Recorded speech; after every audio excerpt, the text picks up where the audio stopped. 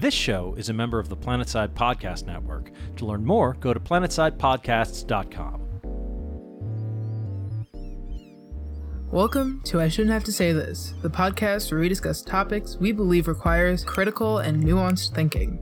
If you want to get in touch with us, you can email us at saythiscast@gmail.com or follow us on Twitter at saythiscast, and go to saythiscast.com if you want to hear previous episodes. All right, hi podcast people. I'm Nicole, and I'm joined here today by my co-host Genre. That's me. And we're here to talk about being mean-spirited, which is a hobby of mine. And more specifically, a discourse that's been happening for a really long time on the internet. By really long time, I mean a couple of years. But that's like ancient and that's like internet 1,000 years at internet time, yeah. And has been picking up some steam lately, actually, about the nature of insults and the connection between insults and ableism, and also, from my perspective, how the intrinsic tension between trying to address everybody's needs in society emotionally and politically, and between language's inability to do that very thing perfectly all of the time. So, that's a little bit fucking cryptic, isn't it? I think before we start, we should just let everybody know, since we're talking about being mean on the internet and talking about language, the language of being mean, there's gonna be some talk about some mean things. And maybe some swearing. I don't know. Yeah, maybe some swearing, definitely probably some swearing. Yeah. And to put my credentials out here on the table, tatas on the table, political marginalized identities on the table. I am not technically disabled because I have no I guess I do. I have learning disabilities, and I also have depression and anxiety. But unlike most people, I have that shit under control. I have been off my medication for a while, but I still think that I can speak to ableism, especially in regards to ableism in regards to intellectual ableism, impugning people's intellect and such. And also I suffer from chronic pain, but nobody will tell me why. So, we're going to be saying some spicy stuff. But one of the criticisms that I absolutely will not accept is that you're able-bodied, because I'm not. Just I'll put mine on the table too. That's now it's weird. Sorry. This is weird, but I feel like this is what you have to do if you're going to talk about anything complicated that has to do with a marginalized identity, because you'll be accused of being out of your lane if you don't put everything on the table right away. I mean, I was saying it was weird because you said tatas on the table before. Oh. Then I was like, this is weird now. I am disabled. I have a chronic pain condition that it took a long time to discover, but it's basically fibromyalgia. I do have learning disabilities, and there's a possibility I'm on the spectrum. But I never got diagnosed, so hey, why not? Definitely. We're both Black. We both grew up in white spaces. We both have physical and mental bullshit that we are trying to deal with. And that we are dealing with. Me personally, I have it under control, but it's because I'm on 3 different types of medication, at least for all the different stuff that I have to do. So we understand a lot. We will never understand everything, but we understand a lot about ableism and racism and a bunch of other isms. I can speak about it from my own perspective as somebody, I'll never try and speak for everybody because I, unlike many people, recognize that like no individual group is a monolith and people are affected by things in all sorts of ways. Like, Exactly. you know, when people say defer to like any group for this type of information, I'm always like, it has to be the right person because like if you're trying to figure out about racism, you definitely shouldn't ask Candace Owens. But anyways, we're getting far off of it at this point. Well, I mean, just on that, just check out our previous episode on identity politics and I think it's identity politics and Kamala Harris. Kamala. There are a bunch of, we've done a few episodes on identity politics and stuff around that. Because it's So the check gift that out. that keeps on shitting out worthless discourse. So saythiscast.com, just check that out. Anyway, let's get into it. Yeah. So I have some notes here, as I often do, but they're in Discord and not in my brain Notion because I suffer from memory problems. I keep all my shit in Notion. But, you know, I want to talk about the discussion that's going around using certain insults that have a history rooted in ableism and the pursuit of trying to find less ableist language. So the way that I understand this, just to steelman the argument. I'm sorry, Steelman? Steelman means like argue the position that I don't hold to the best of my ability. I see, okay. So like the N-word, like different racial slurs, there are certain types of language which have a history which is hurtful to marginalized groups or contributes to a attitude which is adversarial with those groups. And so in order to not implicitly reinforce those things or to broadcast our implicit biases to people who might suffer from those conditions or might be part of those marginalized groups, we adopt different ways of being or different language so as to not be all of those things. For instance, like almost nobody thinks that it's acceptable to just drop the N-word unless you're black. But even then, you know, hotly contested. Mm. And the reason for that is because it has a racist past. When somebody who is not black uses the N-word, it broadcasts their opinion and level of respect towards black people because it's very clear that black people do not like to hear that from people who are outside of the race. And it is at times one of the more hurtful things that you can say to black people. Like, no one's going to melt. We're not made of sugar. At the same time, it's one of those, it's a point of trauma for a lot of us. If you are friends with a black person and they are comfortable talking about it, let's say, but a lot of us remember the first time that we were called that word. Mm-hmm. And it doesn't leave. Like, I can clearly remember the first time I was called that word. I was in 8th grade, and I will remember it for the rest of my life. So it can be very hurtful, and there is a lot of trauma, just societal trauma around that. Yeah, and so you tend not to use that. The R slur falls into that category. It's a hurtful word. A lot of people find that word really hurtful. It has a really horrific past. We just don't say it. So things in that vein. And the argument is kind of that there are certain words that we use like a lot, and I'm guilty of this, which speak to that tradition. You know, stupid, idiot, dumb, things that, insults that have something to do with somebody's intellect. Or on the other side of the coin, you have things that impugn somebody for non-normative behavior, like crazy, insane, wacko, weirdo, degenerate, things of that nature. Just, Right. You know, those types of language. You will notice if you are somebody who listens to the podcast or follows me on Twitter that those are some of my favorite words. But they do have a lot of, it's undeniable that they have a history which is wrapped up in ableism. Some of these Right. words were used as like literal medical diagnoses for people, which were weaponized against people in order to put them in mental health facilities. Hysterical. Hysterical is a good one. That's actually one, like, for me, I don't call people crazy. I've replaced crazy and like insane to as high a degree as I can. With wild, if I'm thinking about it, sometimes I'll slip, but wild really is a better one.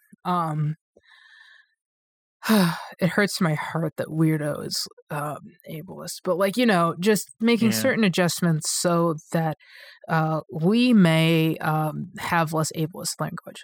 Now, generally speaking, I have some issues with this just because I think that okay, I'm not going to bury the lead here. So like, I have some issues with this. Generally speaking, I get what people are trying to say. The normative expectation that people have that people be like smart, whatever that means, is harmful to people who are not quote unquote smart. There are a lot of people who get called stupid in school, and they're not stupid. They are not performing in an academic setting, which is a certain set of rules, which requires skills and aptitudes that not all of us possess. And that's not really, an accurate indication of their intelligence or their ability to function on a day-to-day basis. Illiterate, also, like, a really high percentage of Americans is just walking around full-ass illiterate. Really more than you think. Like 52% are like under a comfortable reading level. Like they either cannot read or they are not comfortable reading.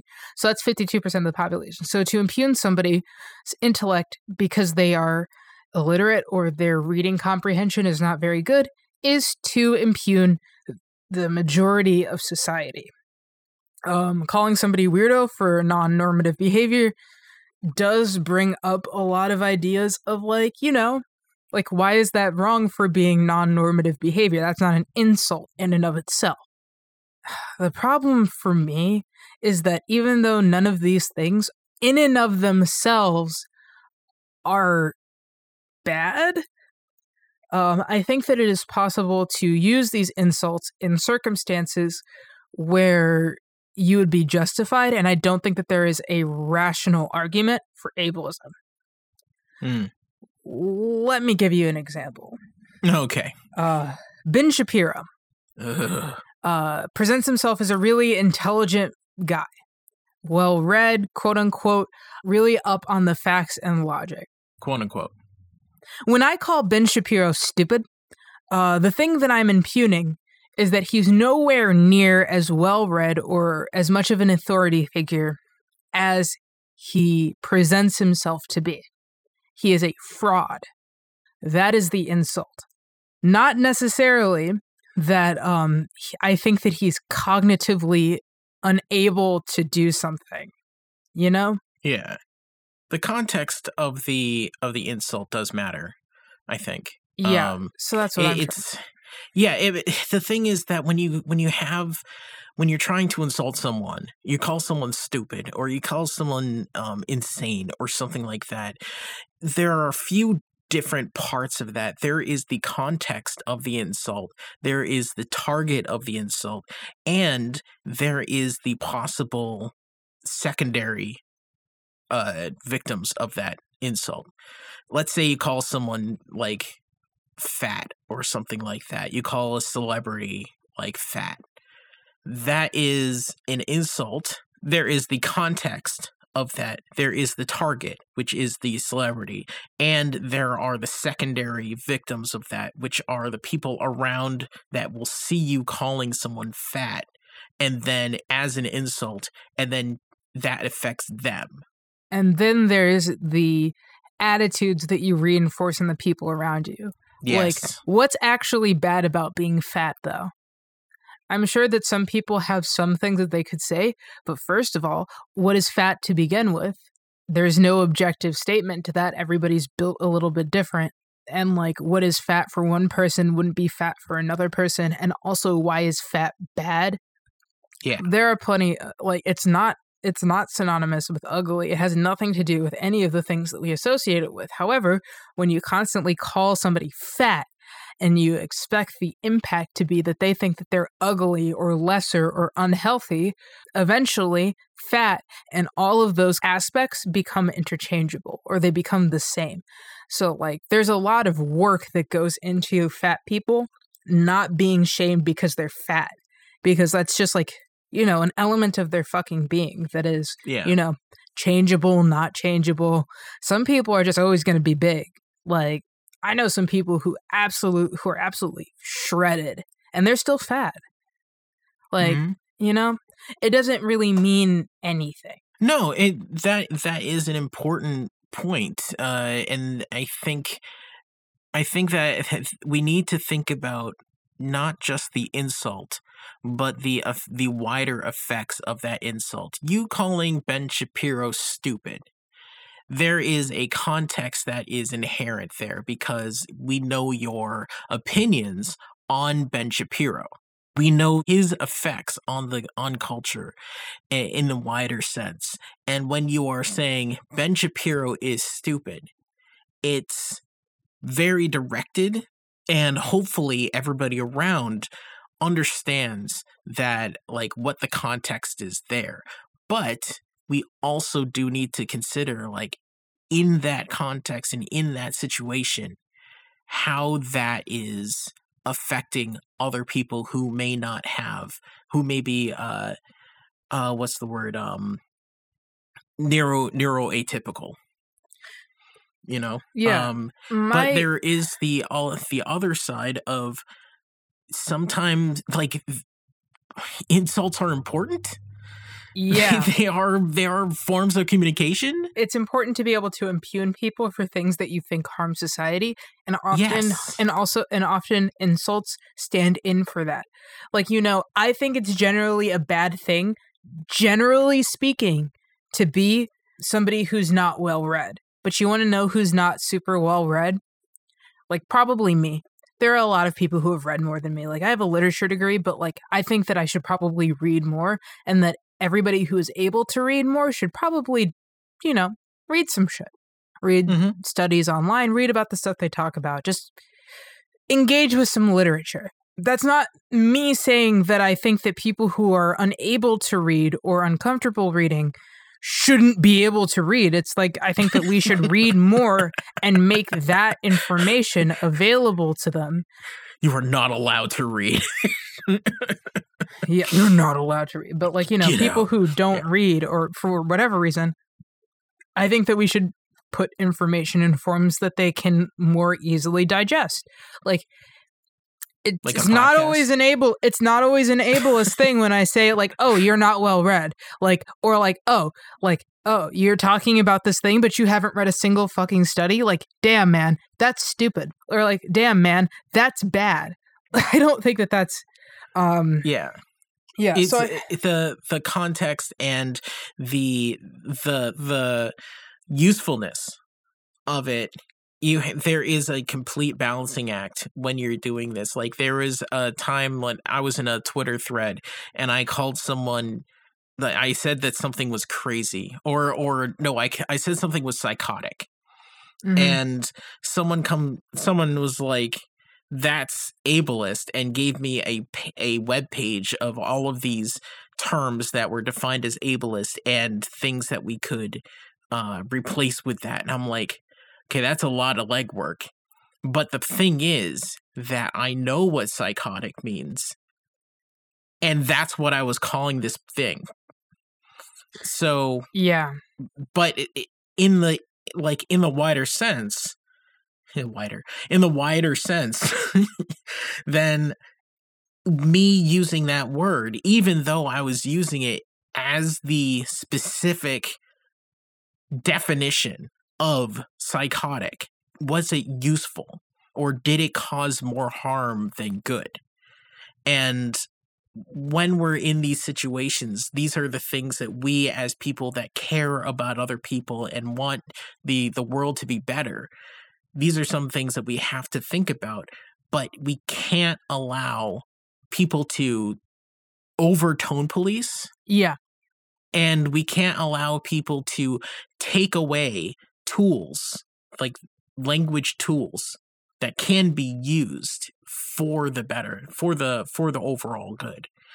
And that balancing act is incredibly, it's something that we have to work at every day. And it's something that we have to consider all the time, because guess what? Language morphs all the time. Absolutely. So in that, I thought that this is a pretty good. I did end up bearing the lead, and I am sorry for that, listeners. I did want to talk about like a specific thing that was in the discourse this week. So somebody on Twitter, not going to link the tweet because they privated after sharing this because they were not prepared to argue this take, and I'm going to respect that. So we'll just have the take, but we won't say where it's from. Yeah, that's fine. So essentially their take was the insults touch grass, go outside, or terminally online are ableist, and that's a hill that I'm willing to die on, is what the person said. And at that, there's been a niggling little thought in my head for a while as I hear people kind of navigate this discourse about like amending the language that we use for insulting people. People keep saying, be more creative. There are more insults than you think. You can come up with insults that aren't problematic. And I don't fucking think that that's true by these people's definition. Yeah. Let me explain. So, again, to steelman the argument, and I want to be very clear, and I think this will become clearer as I go on, I don't think that this is true. The person's argument was telling somebody to touch grass or go outside is ableist because, you know, agoraphobia exists. Some people are literally afraid or unable to go outside. Terminally online, a lot of people, especially depressed people, I mean, like, and I certainly fall into this, spend a lot of time online because they need to be online. They have an easier time socializing online than they do in person. And the idea of touching grass, like, you know, there are a million ways you could go with that. I don't really know what they meant specifically.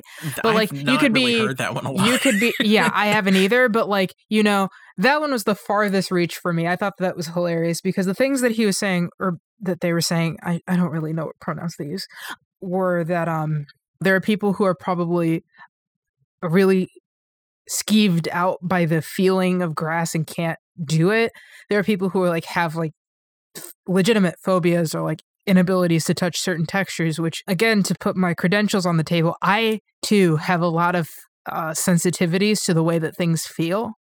Like, honey, I am wearing cotton 99% of the time if I can.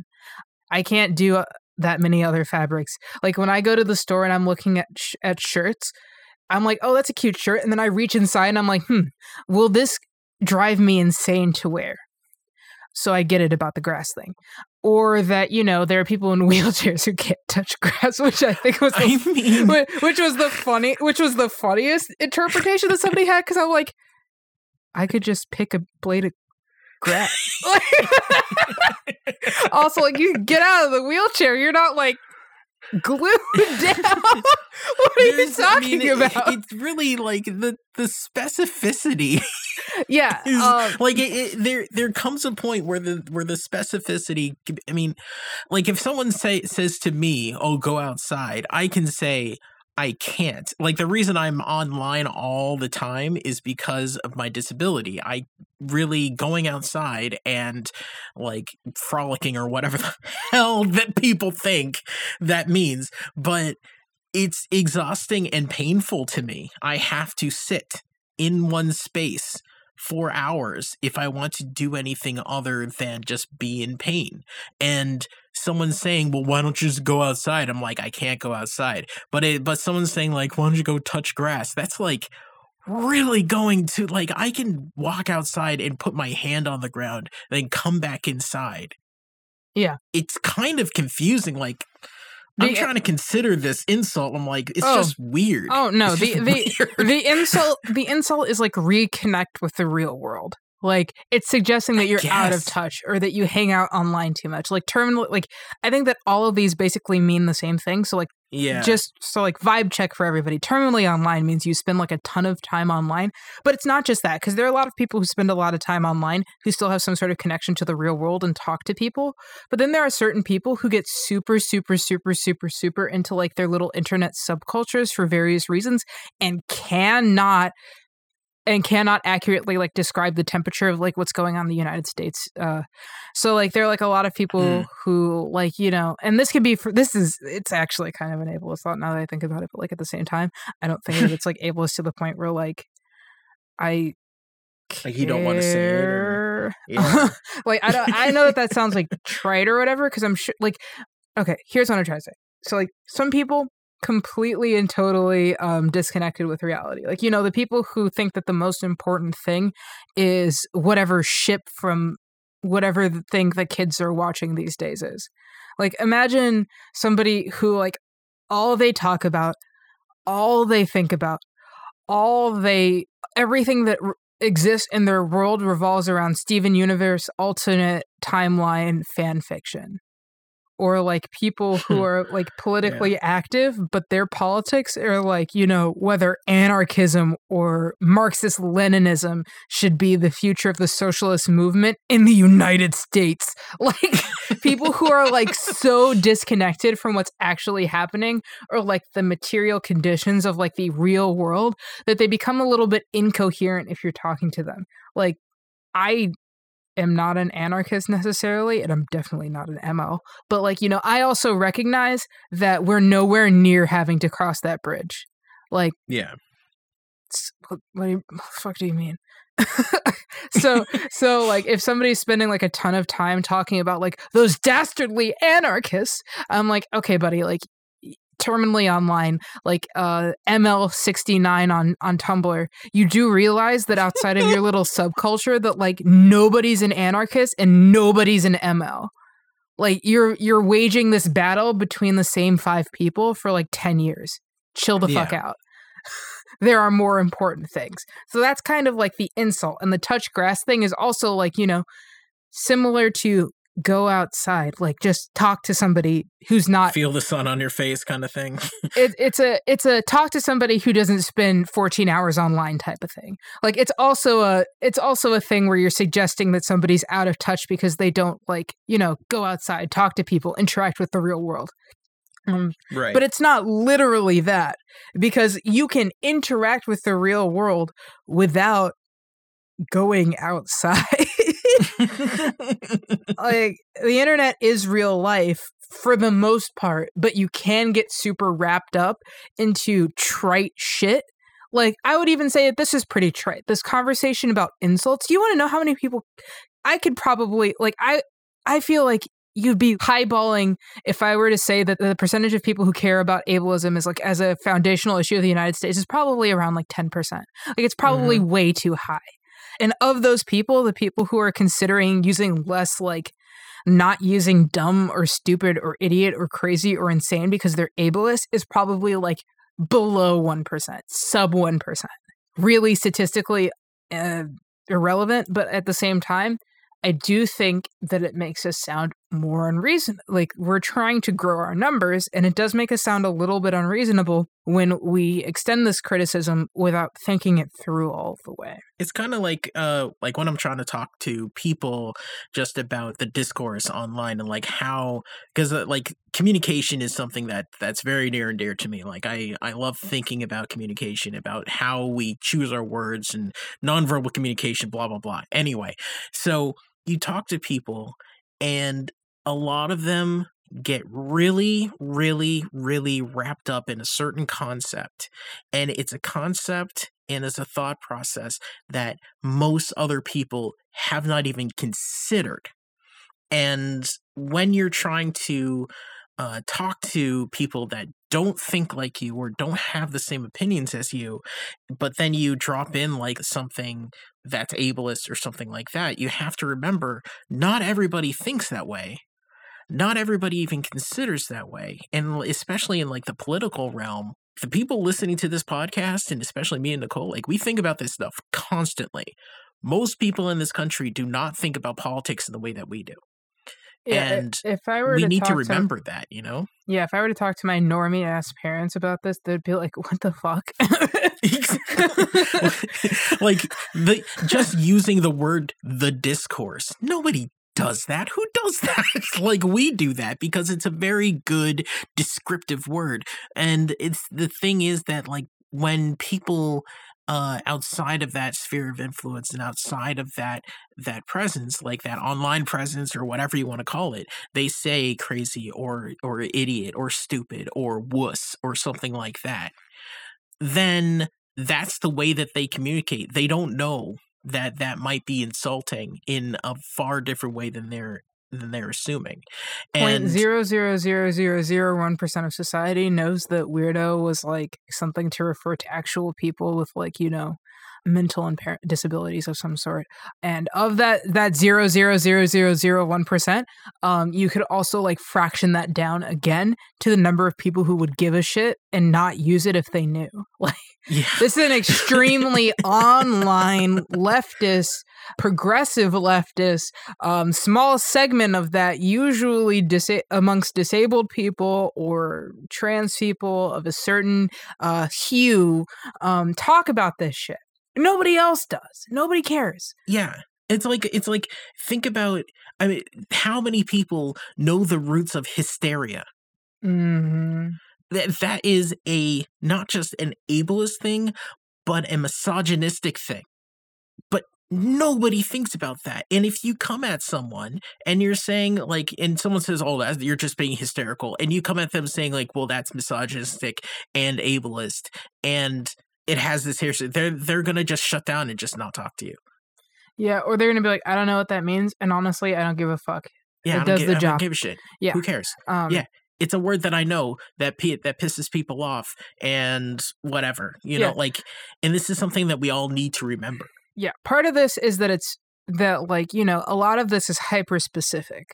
And one of the things that frustrates me, getting back to what I was saying before, because we went pretty far off it, I think that people say, you know, there are more creative ways of coming up with insults or whatever. And I don't think that that's true because, you know, I was looking at a thread about this tweet and people were trying to offer insults. And I was like, you know, just as a thought experiment, I'm going to try and think of a way in which all of these insults are somehow, you know, ableist or otherwise offensive. So, that's interesting. You know, somebody said milk drinker as an insult. And I knew somebody with brittle bone disease who had to like butt chug milk for their entire life because their bones would break every 2 seconds. Like, their bones were brittle. They needed the damn calcium. Are you insulting them for suggesting that it's bad to drink things that are high in calcium? Pearl clutch / shock. You jerk. You. Like somebody said, instead of saying, you know, terminally online, you could say you're out of touch, and I would be like, you want to know who's really out of touch? Somebody in a coma. Or you want to know who's really out of touch? Somebody who's not really able to, like, who's on the spectrum. Like, you know, like a lot of people are not able to like read or like do the thing that we describe as like reading the room, quote unquote. A lot of people are unable to practice like normative forms of staying in touch with people, or like, you know, they're not able to stay as interested in like, you know, the real world as they are with their various Twitter drama. Like, it's a form of ableism to even suggest that the real world stuff is more important than the online stuff to begin with. And yet you do need to be able to say that the real world stuff is objectively more important than the online stuff, because the online stuff is contingent on the existence of the internet. The internet, which is in the real world, and runs off of power. Nebulous thing. It's not a nebulous fucking thing. It's dependent on real life circumstances. So in this way, you kind of get into this situation where you're like, or like, you know, somebody said outsider, and I was like, well, that's like straightforwardly Yeah, Like that's seriously. straightforwardly xenophobic. Or like, and I could go on forever. I was like reading them and I couldn't remember every single insult, but I could think of a certain like super specific way in which, some random Twitter motherfucker could mention like, that's like kind of insensitive towards this super specific group of people. And that leads me to my overall criticism of this, is that I think that a lot of people online don't like insults, or they think that in the pursuit of using like inclusive or mindful language, some people like unironically forget that language is like never going to be perfectly inclusive of all people's needs in all circumstances. That's like an unreachable goal to set. So my example that I brought up when I was talking to Genre about this earlier was talking about trigger warnings. So just to gloss the term trigger for everyone, like sometimes people have like physiological reactions to certain like sights, sounds, sometimes even like just mentioning the thing puts them in a state where they are physically unable to do certain things, or they like go through serious mental like anguish because they were exposed to this thing. So like common triggers being like, somebody who like, it's not just like closing your eyes at the movie because there's gore. It means like going into the fetal position and being unable to move from the floor of the movie theater because you were in a gory movie. So like, that's kind of the speed. Or like crying in the bathroom stall because your teacher didn't say that there was going to be a graphic rape scene in your movie 101 class. That didn't happen to me. Definitely not. Anyways, sometimes it didn't. It happened to like 10 people. But anyways, you say 10 people? Yes, literally 10 people. Like 10 people in this class in my time in college like went through this, and I remember just being like, "Hey, everybody! So on a certain day in this class, like you're gonna watch this movie, and there's gonna be like a traumatic rape scene, and you're not gonna want to be there." And sometimes people wouldn't listen to me, and so like I would like later hear that they're like, really fucked up because as it turns out, like a third of women have like experiences with sexual assault, and then on my campus it was way higher. So no, it was substantially higher than the general statistics. So like there are a lot of people who are like really, really, really, really, really fucked up. So it was really bad. But sometimes triggers can also be like really super specific. So it's not always like things that we all think are traumatic. Sometimes. Like, once I read somebody's thoughts about trigger warnings, and she was saying, I had this instance of sexual assault, and the day after, the man who sexually assaulted her cooked her eggs. And she could never get the association between eggs and this experience out of her head for the rest of her life. And so, egg was a trigger for her. She smelled eggs, she saw eggs. It would set her off, and she would kind of just like lose the entire day at that point. So, when she was meeting people, she would be like, "No eggs for breakfast. I don't want to go to that breakfast place. Don't talk to me about eggs. Thanks." Like, just kind of like priming people not to expose her to this thing. But at the same time, her thought was, I have this super specific trigger to eggs. So, like, it would be reasonable for me to try and get people to be cognizant of that. What would be unreasonable of me would be to get eggs taken off the grocery store shelves because I don't like eggs. Or, like, to go to the restaurant and smell eggs and be like, you have to stop cooking those because I'm triggered. Yeah. Or, like, request, like, trigger warnings on every film that ever shows the cooking of an egg. Because it's so specific to one person that, like, if everybody were always like, I feel like there's probably somebody who has a really who has like a trigger towards anything that you can think of. I actually know somebody with a trigger associated with running water. It would be really wild to say that we have to put trigger warnings or to be cognizant of our surroundings. Are they a vampire? No. Okay, but just want to make sure. Yeah, that's and I'm making light of someone's actual trauma right now. Yeah, that's why I was like doing the nervous laugh, but that's funny actually. I think that they would laugh at that because they know that it's ridiculous and it's like it's a whole thing. But like like they're like working on it because like literally can't go through life with a trigger to running water, but like nonetheless it exists. And it'd probably be useful for her if people would put up a trigger warning for running water, but at the same time, like, how the fuck you gonna do that? Yeah. Like it's impossible. Humans require water. I have a trigger with bread. I can't eat bread. I hate bread. I hate the smell of bread, the texture of bread, because I almost died when I was 2 because I was eating bread and peanut butter. Mm-hmm. And that is just, I am 41. This is still a thing. My grandpa is 97 and he's still afraid of the ocean because his brother passed away when he was younger because he drowned. Jesus. He never swam. I'm not going to, like, I don't like going down the bread aisle in the supermarket because I can smell the bread and I get physically ill. Mm-hmm. I am not going to expect a sign saying, "Hey, there's bread in this aisle, watch out." Or like if you're at a restaurant, are you going to have a bitch fit if somebody puts down like bread? I actually get sick, but I swallow it because that's something so specific and so personal that I'm not going to expect everybody to just not have rolls before dinner. If it was with like a really good amount of friends and they wanted to make sure that I was okay and they said, well, we won't have rolls, that is something that is nice to do. But expecting that all the time is not viable. Yeah.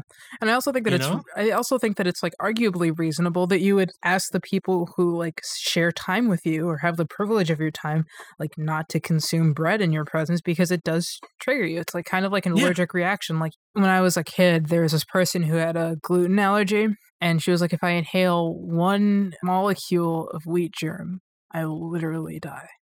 Which but you want to know what? We closed the jar of wheat germ. Yeah. Because that's like, reasonable. But at the same time, like, can she then tell the entire cafeteria to not have any gluten? Absolutely fuck not. And she tried. Her family fucking tried. It did not work. But anyway. Did? Listen. Oh, I'll tell you after the show. Anyways. All right. But anyways, what I'm going back to is that it's like, it's not reasonable to yell at, to expect trigger warnings for super hyper specific triggers because we just, like, it's impossible. You would need to catalog everything that happens or that appears. Like if I were to watch like an episode of Steven Universe and I were to trigger warning it in a truly inclusive way, like really leaving nothing out that somebody could be triggered with, I would have to accurately identify all sounds, colors, shapes, images, objects. I would need to really go the fuck to town on absolutely everything that appeared in that. It's not, and that's not realistic and it's not reasonable, and it's like sometimes there's a mismatch with our needs with the needs of society, and we can ask for different, and to an extent we should be allowed to ask for what do you call it, like this considerations, accommodations. Yeah, but I don't think that it's reasonable when we're like, we also need the introspection to be able to look at our needs and say, this is unreasonable of me, or like, this is, super specific to me. I don't think that it's fair for me to expect other people to react to me in this way. Because that's also problematic as shit. Like, ableism is a problem. So is expecting everybody to cater to your every want and need at all times, in all circumstances, whether or not they know that this is a need that you have. Either way, like if I don't want to say that, like if you've made your needs known, that it's cool if somebody tramples them, probably not. But yeah. I feel like that doesn't, like, that happens a lot, but I don't feel like that's what we're really describing here. But I think that a lot of this discussion about ableism people go take an extreme position on this, where they're kind of like anything that could be perceived as being ableism must be perceived as ableism every time it's used, regardless of the circumstances, regardless of the actual insult that's underpinning the statement, and regardless of its like ubiquitous support in society. But at the same time, I do have to say there are certain words which people use ubiquitously that shouldn't be used like crazy.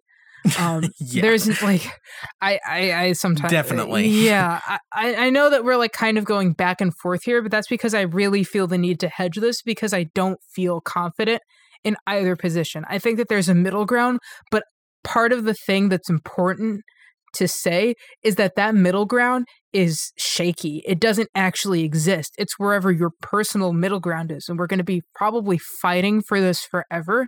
So I do want to say that I think that there's a certain utility in insults. There definitely is. Yeah. So personally, as I said at the beginning of this episode, being mean-spirited is a hobby of mine. And that's kind of overstating it. I'm a pretty nice person. But at the same time, like, you know, I'm generous. I'm nice in the ways. I'm kind. I'm not nice.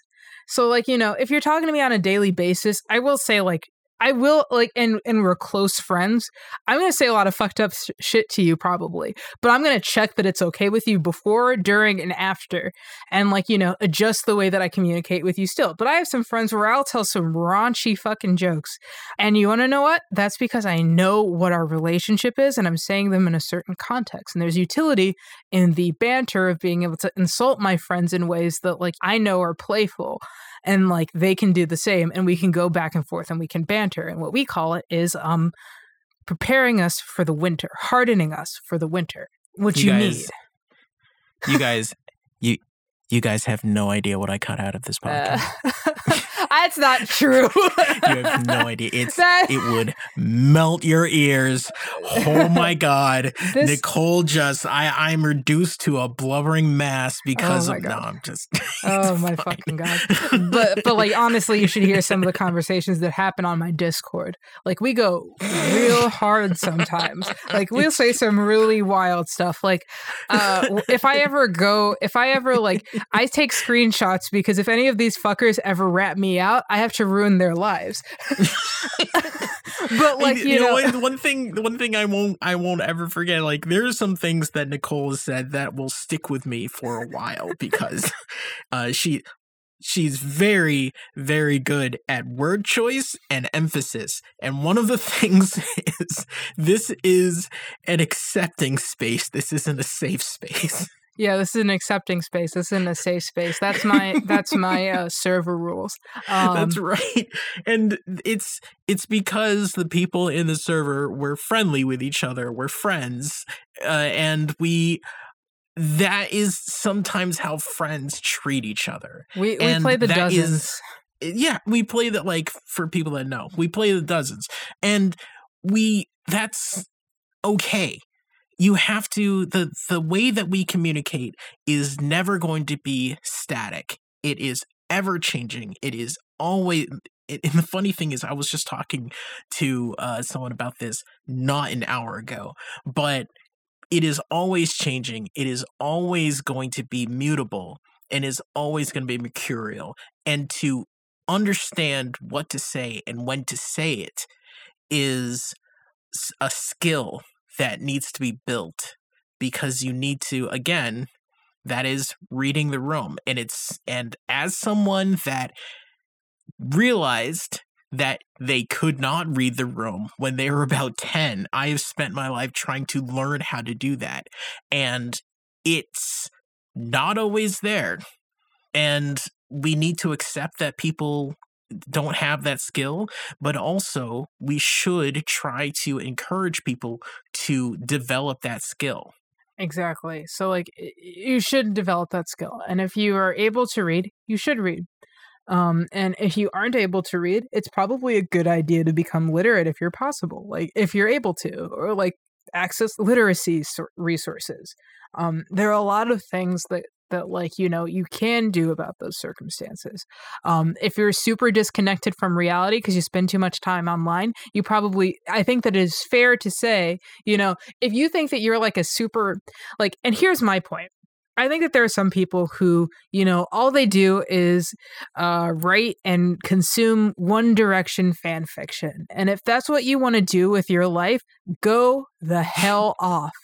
But there are some people who consume exclusively write One Direction fan fiction who will then step into the political discourse or, like, you know, insert themselves in conversations where they're not exactly contributing much.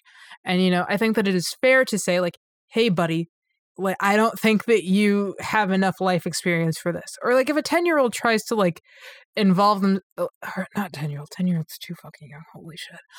Like, I think that it's fair to say, like, like, this is ageism, but, like, I think that it's fair to say to a 15-year-old who's trying to engage with, like, you know, life advice at the age of 15, talking to a bunch of people who are significantly older than them, like, you know, they'll, like, be saying, like, these, like, large statements. And I think that it would be fair in a lot of cases, not all cases, to say, like, hey, buddy, you haven't had that much life experience. Like, just wait, like, you know, Yeah. you haven't paid bills yet.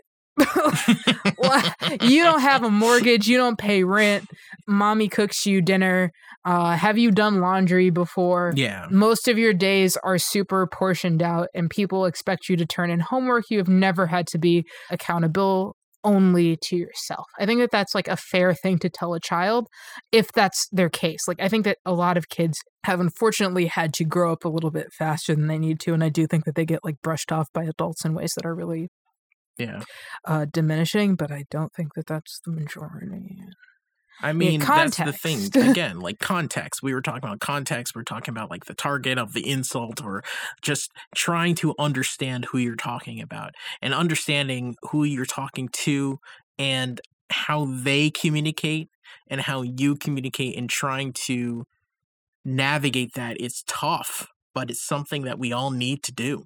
And also, insults hold, like, they hold a utility in terms of forging relationships, but they also they also hold a utility in terms of, like, you know, putting down others. One thing that I was thinking about the other day is, this is, like, really nerdy, and I think that any right winger would really get you for saying this, but, like, at the same time, I'm saying, rather than calling somebody stupid, you could always say, like, you haven't engaged your brain on this subject, or you haven't actually tried to engage in this subject. I know that you think that you've tried, but you haven't, because you don't understand it yet. Or, like, you don't understand this is, like, something that you could say instead of you're stupid. But at the same time, a lot of people, who are you to define, like, what somebody's understanding of a situation? Maybe they understand it perfectly and they're lying.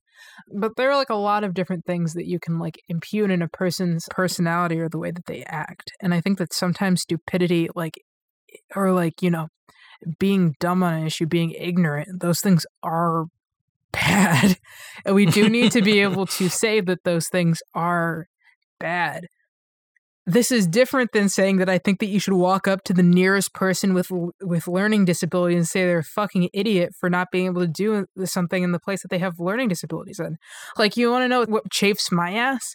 I have, like, issues learning languages. Like, of course, I'm a bloody whiz at English, but in terms of, like, learning new languages, not so much.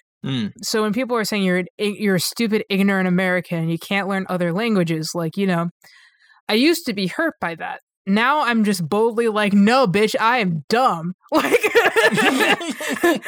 I know, bitch, I'm dumb as rocks. It's a documented learning disability. You able as shit. You feel bad now? Like, but, like, I also think that sometimes we pretend like ableism, like, crumbles disabled people, and, like, you know what? It just pisses us off. It just, a lot of the time it pisses us off, and a lot of the time we know that shit ain't true. Like, you call me stupid, like, I can run circles around you on literally anything. My reading comprehension is off the fucking charts. I can read anything in English.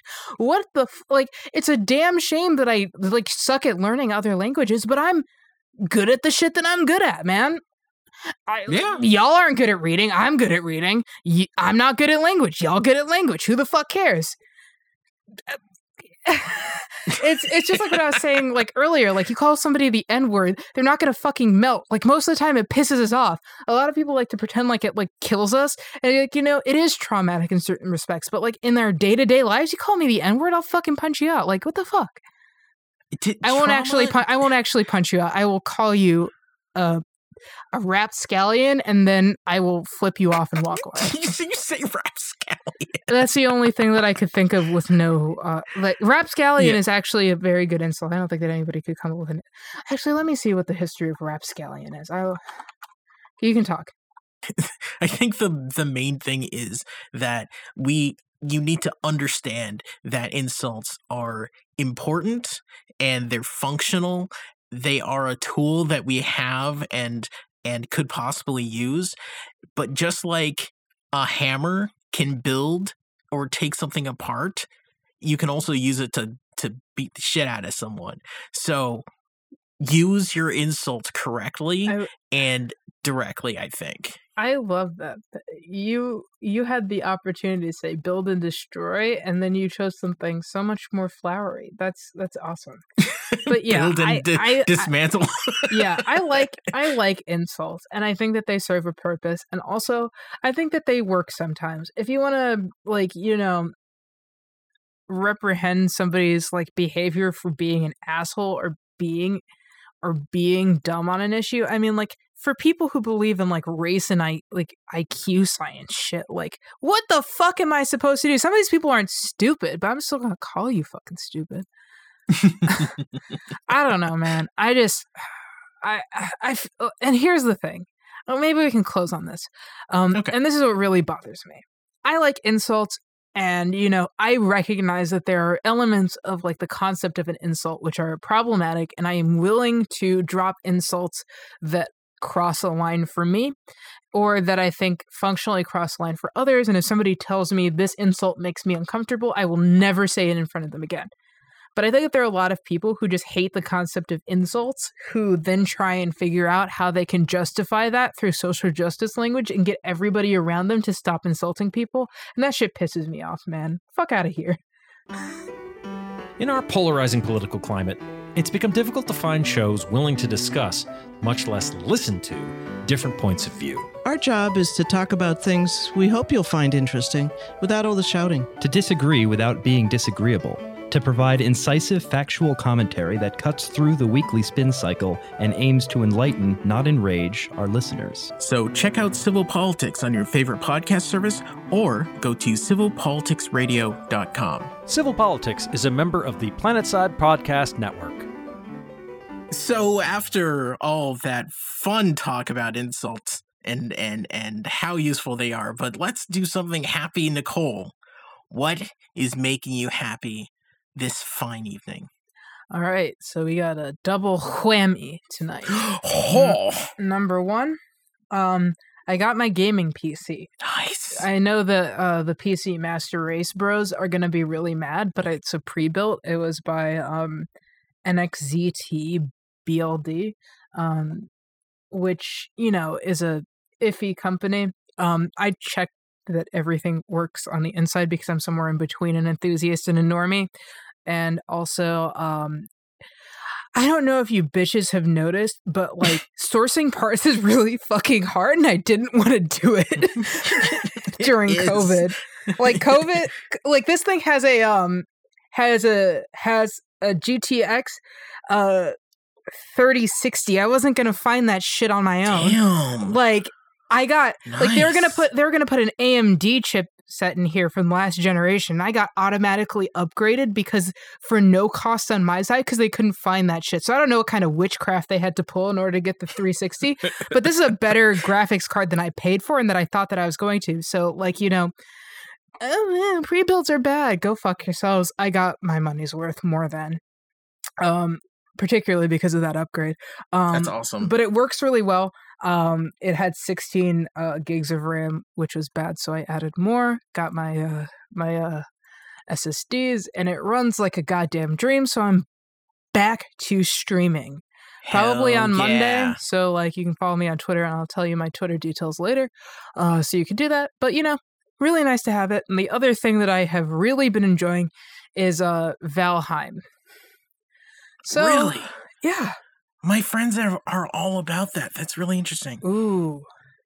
You should be all about that because I need friends because the sea serpents scare me, and it's been kind of bad to have to sail the seas and be like, oh, that's a sea serpent. I'm gonna die. Is it like one of those like survival games? Yeah, but Or there's something? but like it's a lot less fussy, I would say. But anyways, if you ever I've want to never get, liked building stuff. yeah, that's the only problem So, is the building. yeah. But say you played in my world, I could build everything, and you could just do the exploration part. We'll have to talk.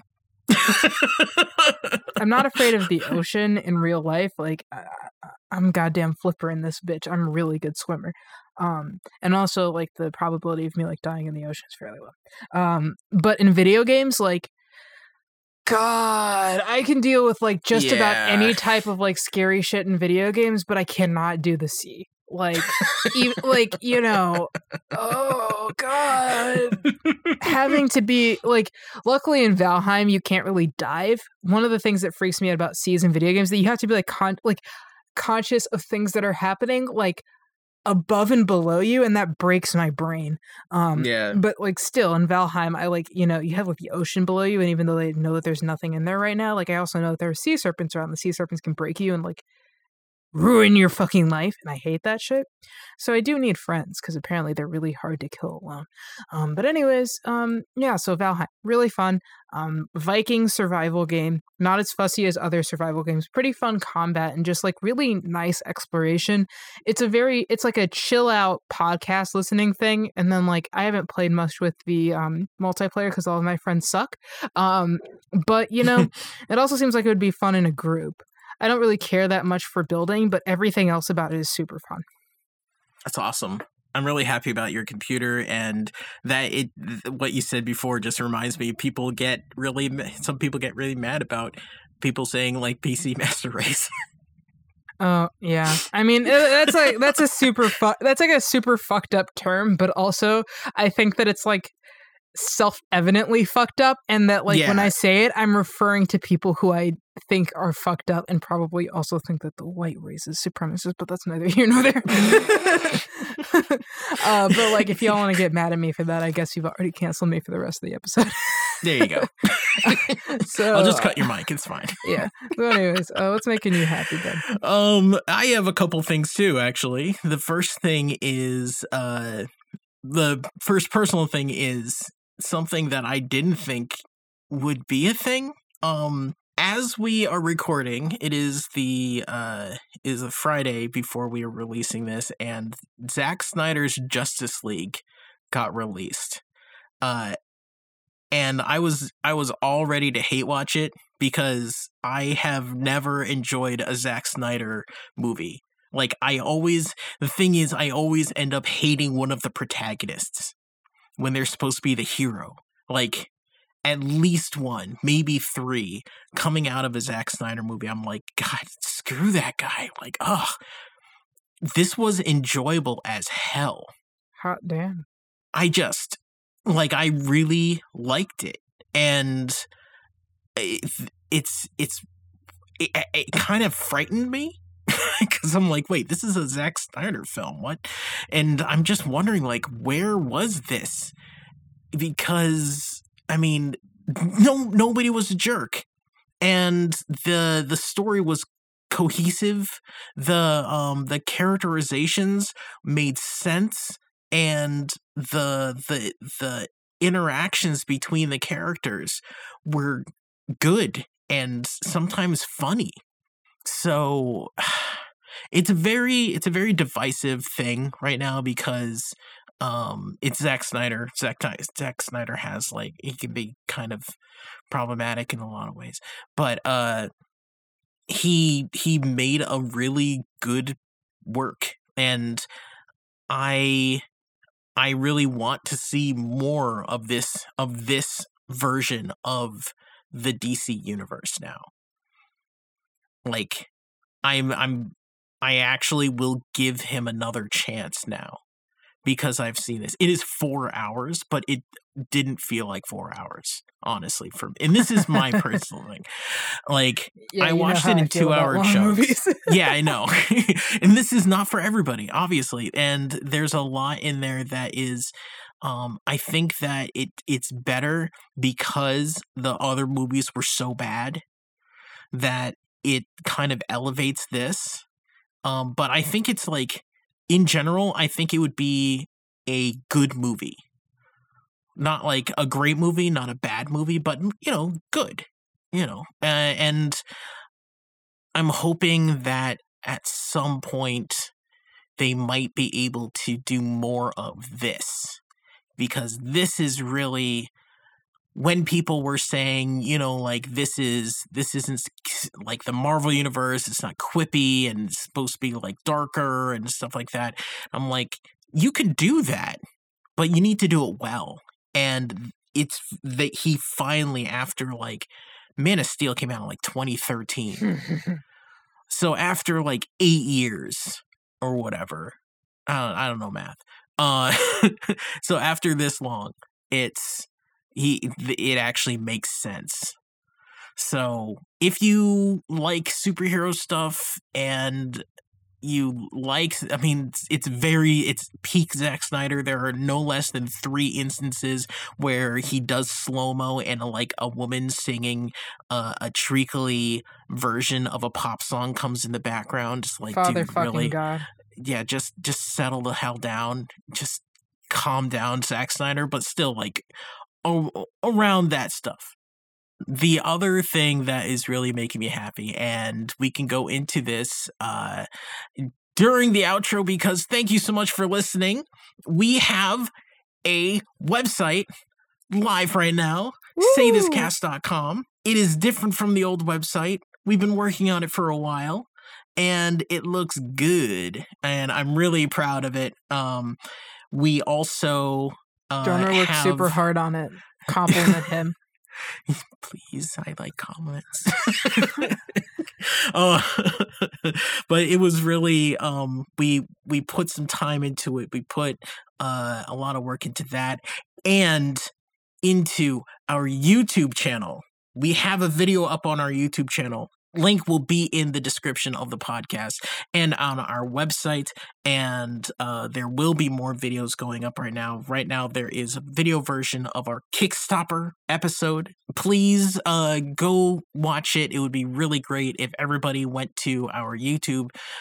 Just look for I Shouldn't Have to Say This on YouTube and watched it. Give it a like, subscribe. That would be really awesome. Let's share that and share that video around so people can enjoy it and know that we exist, because we want to share all these wonderful, wonderful shows with everybody. So if you want to get in touch with us, there are a few different ways you can do that. You can email us, saythiscast@gmail.com. You can tweet at us on Twitter. It is @saythiscast.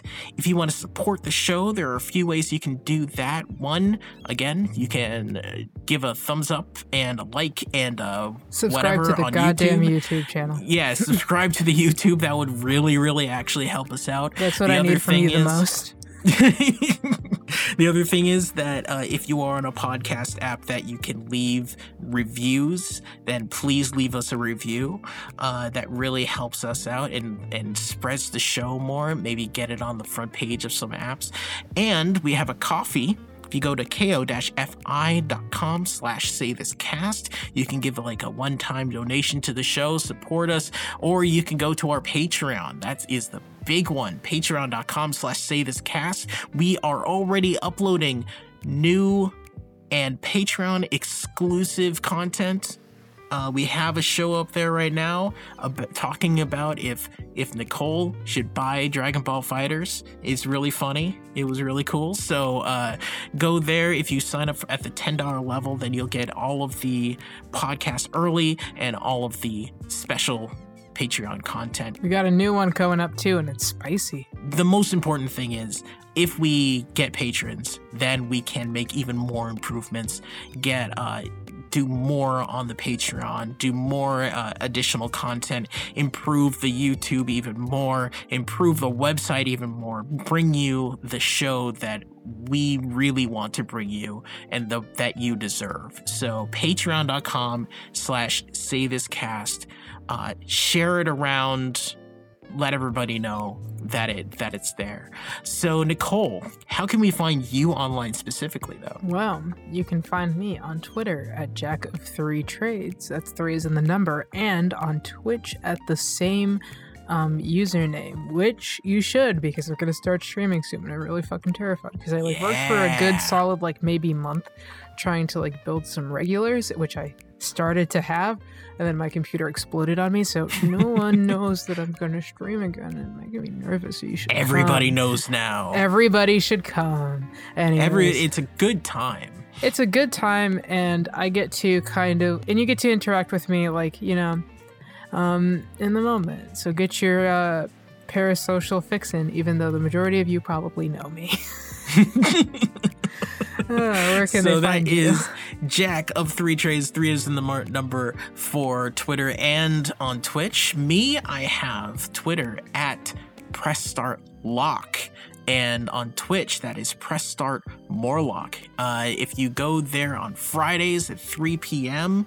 Eastern, then we have a political chat. If you like this show, then you'll have a good time. Great community there. So check that out. That is on Twitch, Press Start Morlock at 3 p.m. on Friday. All of our music on the show is by Mustin. We stan Mustin, don't we, Nicole? Yes, we stan Muffin. So Mustin. Great. Muffin. Muffins and Mustin, hey. And if you want to get some of his music, then you can go to store.mustinenterprises.com. That is MUSTIN. Links in the description. Our artwork is by Moosh. A link to all of his stuff is going to be in the description. Does great art. Our logo is by Sarah Vaughn, our friend, great web dev. She's going to be helping out more with the website as well. I Shouldn't Have to Say This is a member of the Planetside Podcast Network. To learn more, go to planetsidepodcasts.com.